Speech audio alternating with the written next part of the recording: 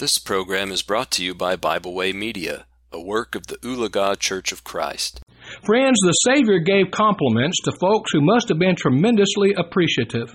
He said of an army officer, a centurion, "I have not found so great faith, no, not in Israel." Luke chapter 7 and verse 9. About John the Baptist, Jesus said, "Among those that are born of women, there is not a greater prophet than John." Luke chapter 7 verse 28. To the sinful woman of Luke chapter 7, he said, "Thy faith has saved thee. Go in peace." A mother once scolded her small son one afternoon when he had come home from school. Hanging his head, he took it with a scowl. Later, when she was tucking him into bed, she heard him pray, "Dear God, help Mommy see the good things I do as well as the bad things. In Jesus' name, amen."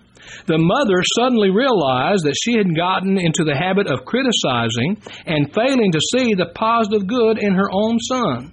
She resolved that she would stop the criticism and try praise instead. The very next morning, the boy was eating his breakfast when he spilled a glass of milk at the table. The first impulse of the mother was to scold, to tell him he must be careful and not be so clumsy. But she bit her tongue. Finally, she said to him, "Son, you haven't spilled your milk for a long while. You are usually pretty careful at breakfast." And with that, she cleaned up the mess. The boy had expected a scolding. His whole attitude showed he was set for it when he came. But when she praised him for the care he had been showing at the table, his whole attitude changed.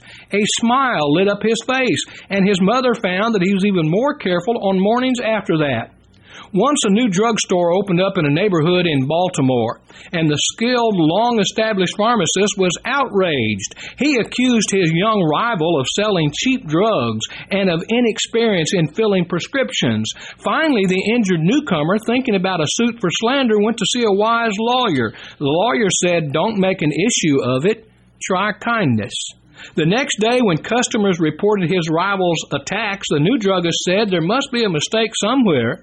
That fella," he told them, "is one of the best pharmacists in this entire city.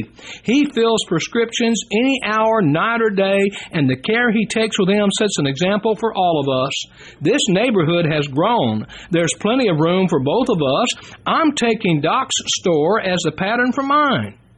Well, when the older man heard those remarks, because compliments fly on the winds of gossip as fast as scandal, he could not wait to meet the younger fella and give him some helpful advice.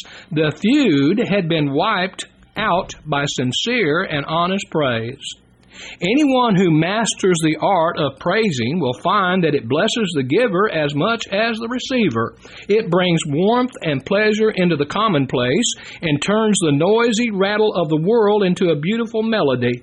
And remember this, everyone needs encouragement. Our time is up. Until next time, may God bless you as you continue to study His divine will. We hope you enjoyed this program. We encourage you to subscribe to our podcast on Pandora, Spotify, or Podbean. Thanks for listening.